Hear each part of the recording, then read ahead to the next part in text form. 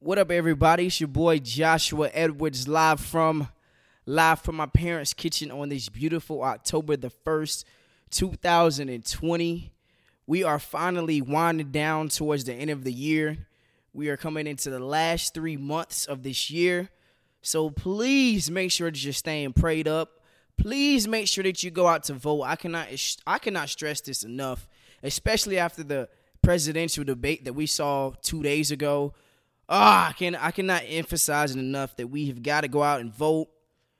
We've got to be proactive towards the end of this year. Save, give, love, and stay healthy. So without further ado, let's go ahead and jump right into episode 20 of Joshua's Proximity. So last night, I don't know if it feels like it to y'all, but to me, it still feels like the Lakers have another series to play. Last night, they were just totally dominant and on all facets of the game. They won the game 116-98. Anthony Davis finished with a game-high 34 points, 9 rebounds, 5 assists. LeBron James was 1 assist away from a triple-double at 25, 13, and 9. Kentavious Caldwell-Pope gave you some quality points. Even Danny Green was on fire last night. But I want to highlight something. So if most of you don't know, I am engaged. And my fiance, she is taller than me. I pray that our kids have her height. But the Heat are extremely small. You got their center, Bam Adebayo, who is the same size as LeBron James height-wise. But LeBron James outweighs him. Now, Bam Adebayo, he has to check Dwight Howard. He has to check Anthony Davis. And if you look at the rebounding statistics from last night's game, the leading rebounder on the Heat was Andre Iguodala at 5 and Kendrick Nunn at 5. That's a point guard. And then you can say Andre's a small forward, but, he kind of moves around. So your point guard and your small forward is leading in rebounds. Bam Adebayo, 4 rebounds. Jimmy Butler, 2 rebounds. Jay Crowder, 2 rebounds. Duncan Robinson, 4 rebounds, 0 points. He's a liability out there. Man, the Lakers kept putting Tyler Hero and Duncan Robinson in the pick and roll, and it was working like white on rice. It was just going left and right. They're putting them in the position to where they have to be active defensively. The zone last night, it works against Giannis Antetokounmpo because, as I've stated on this podcast and so many other episodes, he's overrated. But when you got a guy like LeBron James, a guy like Anthony Davis, who both can see the entire floor, who can shoot from the outside, who can drive and get into the lane, oh man, this series might be over in 4 games.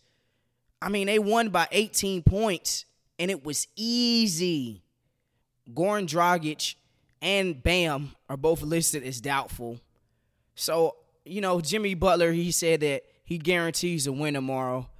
Man, y'all got to stop guaranteeing these wins against LeBron James, man. You had Chuck predicting the Trailblazers to sweep the Lakers. Like, come on, man. Y'all got to stop betting against LeBron James, man. I got the Lakers in 5. I believe that the Heat can at least pull out 1 game. But last night, they're not going to win the rebound battle. The only way that the Miami Heat can steal 1 or 2 games is if they outshoot the Lakers from the 3-point line. That's the only way. Duncan Robinson, you're going to have to give more points than 0 points. You got the same amount of points as me, and I'm watching from the TV. Tyler Hero, I was listening to sports shows today. I really believe that the Heat go as far as he goes. He's got to give you more. I mean, it's just that simple. I know he's 20 years old. He's younger than me, and he's younger than my listeners probably. But we're going to need more, man. If the Heat expect to win at least 1 game, those 2 guys got to step up big time. Jimmy Butler, he rolled his ankles. Man, I said the Lakers in 5. I got the Lakers with a sweep, man. I'm sorry, man. They have 2 of the top 5 players in the world. LeBron James and Anthony Davis right now are both competing for a Finals MVP. Lakers in 4. I got it written in my notebook right here that Lakers was going to win in 5, but they're just too outmatched. They're just too outmatched. Well, since we're on basketball and since we're talking about LeBron James, why does Kyrie continue to take shots at LeBron James? I'm going to read you the quote, what he said verbatim. He said he felt like he was the best option down the stretch. He also said for the first time in his career, he can look down and say that mother effer can hit that shot too. Excuse me? I'm sorry, before LeBron James, Kyrie Irving, you only had the number 1 overall pick back-to-back years. You only drafted Anthony Bennett. You only drafted Andrew Wiggins. Come on, what is he talking about? He felt like he has been the best option. What? You know, a lot of people always say that LeBron James deferred to Kyrie in the NBA Finals, which he did. He gave him the opportunity to hit that shot in Game 7. But let's not forget who hit the 3 to tie the game up. Let's not forget in the playoffs against the Bulls when he hit the game winner over Jimmy Butler. What are we talking about? He had Kevin Love on his team. Come on, man. If you even look at the stats from 2016 to the time that Kyrie left in the fourth quarter of the entire playoffs, LeBron leads him in every category, scoring-wise. What is he talking about? Clutch points? LeBron James. It's not even close. Come on, Kyrie Irving. You're feeling yourself a little too much, bro. You know, you went to Boston. You flushed that opportunity down the toilet. You quit in Brooklyn. I called you a quitter on my first episode. You're a quitter, bro. You quit. You quit on the Cavs. You quit on the Celtics. KD, I wouldn't be surprised if he quit on you in Brooklyn. That's just who Kyrie is. He's a terrible teammate. Talking about you felt like for the first time in your career that mother effer can hit that shot too. Excuse me? LeBron James leads everybody in the entire history in clutch time points. Michael Jordan, he has more clutch points than Michael Jordan. He has more clutch points than the great late Kobe Bean Bryant. What is he talking about? Come on, man, Kyrie, you're a clown, bro. He's just looking to make a headline at this point. I'm not surprised. That's just who Kyrie Irving is. Man, let me go ahead and switch it, man, because it's NFL time. You know, the playoffs are starting to wind down. Nobody really wants to hear from Kyrie. Kyrie, you're irrelevant, and it's like the only opportunity for you to make a headline is when you're taking shots at LeBron James. Come on, man, you're a clown, bro. But let me go ahead and switch it, man, because we got some football on this week. We got some football on tonight between the Broncos and the Jets. Let me go ahead, before I get to the games of this week, I'm going to go ahead and give you my power rankings for this upcoming week 4 of the NFL season. So last week, I'm going to read my top 10 teams. Last week, my power rankings went as this. Number 10 was the Oakland Raiders. Number 9 was the New Orleans Saints. 8 Cardinals. 7 Patriots. 6 Rams. 5 Bills. 4 the Packers. 3 the Seahawks. 2 the Chiefs. And 1 the Ravens. Now, after this past Monday's night football game between the Chiefs and the Ravens, it left a really sour taste in my mouth. Are the Ravens really legit? I mean, when you look at the playoffs, when they play the Tennessee Titans and they go down 10 points, they were a pretty average team. So when you fast forward it a couple months later into the beginning of this season, they play the Kansas City Chiefs, and the Chiefs go up 27-10, and the Ravens, they can't come back. Huh? I don't know how legit the Ravens are, man. I think the whole jury's out on the Ravens. When you look at when they played the Titans, when you look at when they played the Chiefs, if they're up 10, they're 0-5. So if you go up by double digits, you're winning that game. The Ravens, they don't have any weapons on the outside. Let's be real. Willie Snead is their true number 1, and they have catered their offense to Lamar Jackson, but they have got to open up the playbook, man. They was down 27-10, and they're still in a pistol formation running the football. Hello, you're playing against Patrick Mahomes, $500 million quarterback, $500 million quarterback, with the weapons like Travis Kelce, Tyreek Hill, a play caller in Andy Reid. Man, the Ravens, man. And you're gonna see where they fall on my top 10. But the Ravens, man, their defense is amazing. Don't get me wrong, but they have a lot of holes on the offense, and as far as their play calling that they have got to go to, because when they're behind 10, they're a pretty average team. So let me go ahead and read my top 10 power rankings of Week 4 in the NFL season. So the Cardinals lost last week. So I got the Cardinals at number 10. The undefeated Tennessee Titans, number 9. The Rams fall 2 slots back because they lost to the Bills. So I got the Rams at 8. Number 7 is the Tampa Bay Bucks. Number 6 is the New England Patriots. They're playing really good football. Number 5 is the Baltimore Ravens. Last week I had them at number 1, but I didn't like what I saw on Monday Night Football. When they're behind 10, they struggle. They're 0-5.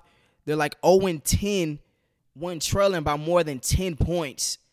So, yeah, the Ravens are number 5. Number 4 is the Buffalo Bills. The Bills are legit. I don't know who needs to hear this, but the Bills are legit. Number 3 is the Seattle Seahawks. Russell Wilson right now, between him and Patrick Mahomes, front running for MVP, off gate. I don't think anybody's playing any better football right now than Russell Wilson. Seahawks number 3. Number 2 is the Green Bay Packers. Aaron Rodgers looks great. He looks mid-season form. I didn't like what I saw out of their running game when they played the New Orleans Saints. But when you have a quarterback like Aaron Rodgers, it doesn't even matter. And number 1 is the Kansas City Chiefs. If you didn't look at the game and you just looked at the score, you would think that it was a really competitive game. But it wasn't.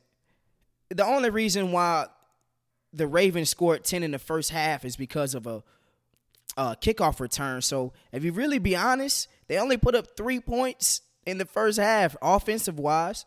So the Kansas City Chiefs, they have a chokehold over the entire NFL.